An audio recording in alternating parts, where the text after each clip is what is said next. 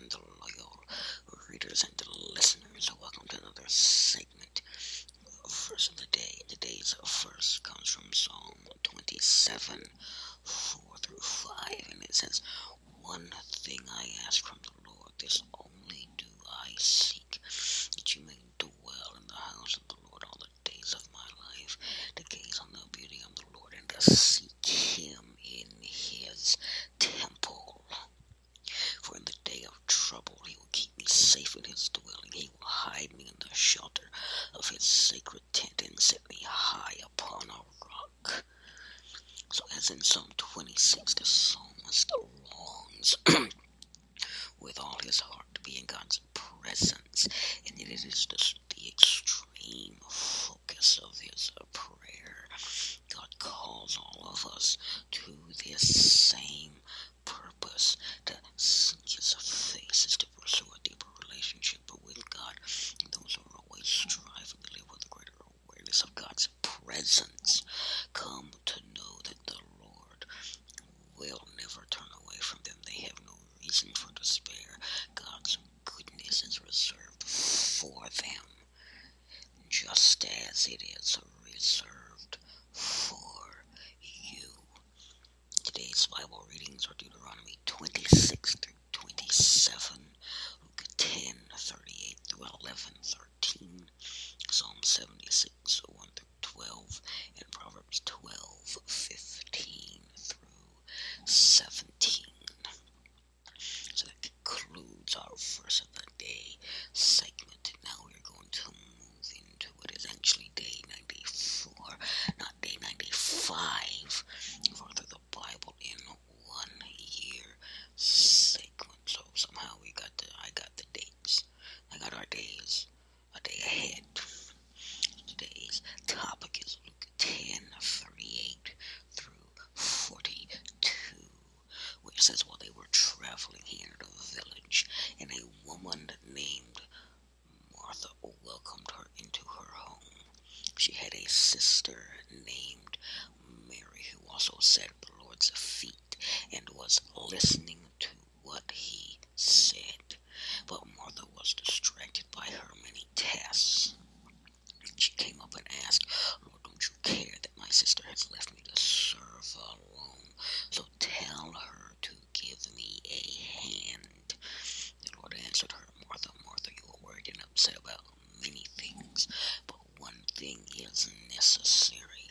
Mary has made the right choice, and it will not be taken away from her.'"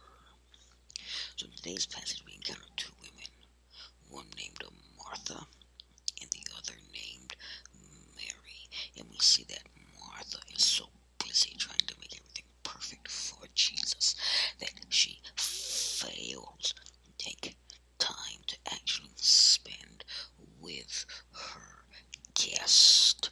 Well, Mary, her sister, does find the time to spend with Jesus, which leads us to ask two very important questions. So question number one: what was wrong with Martha's hospitality? So what was wrong with Martha's hospitality? So let's take a look at what 10, 38 through 40 has to say about that. It says, "While they were traveling here in a village, and a woman named Martha welcomed him into her home. She had a sister named Mary, who also sat at the Lord's feet and was listening to what he said. But Martha was distracted by her many tasks. She came up and asked, 'Lord, don't you care that my sister has left me to serve alone?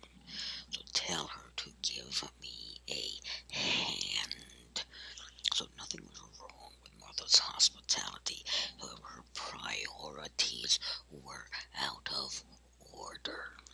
She was so concerned with the task of serving that she missed the greater importance of taking time to sit at Jesus' feet. So life's greatest priority should be to take in and reflect upon what God would have us do. And that's the first question. The second question is, if we all adored Jesus as Mary did, who would do That's what Luke 10:40 through 42 said. So we're going to kind of cover the same ground we covered previously. It was about Martha was distracted by her many tasks, and she came up and asked her, Lord, don't you care that my sister has left me to serve alone? So tell her to give me a hand. The Lord answered her, Martha, Martha, you are worried and upset about many things, but one thing is necessary. Mary has made the right choice, and it will not be taken away from her. So Mary did more than just sit at the feet of Jesus. She undoubtedly took her turn serving. So the tension here was not caused by Mary's unwillingness to help, but by Martha's excessive preparation.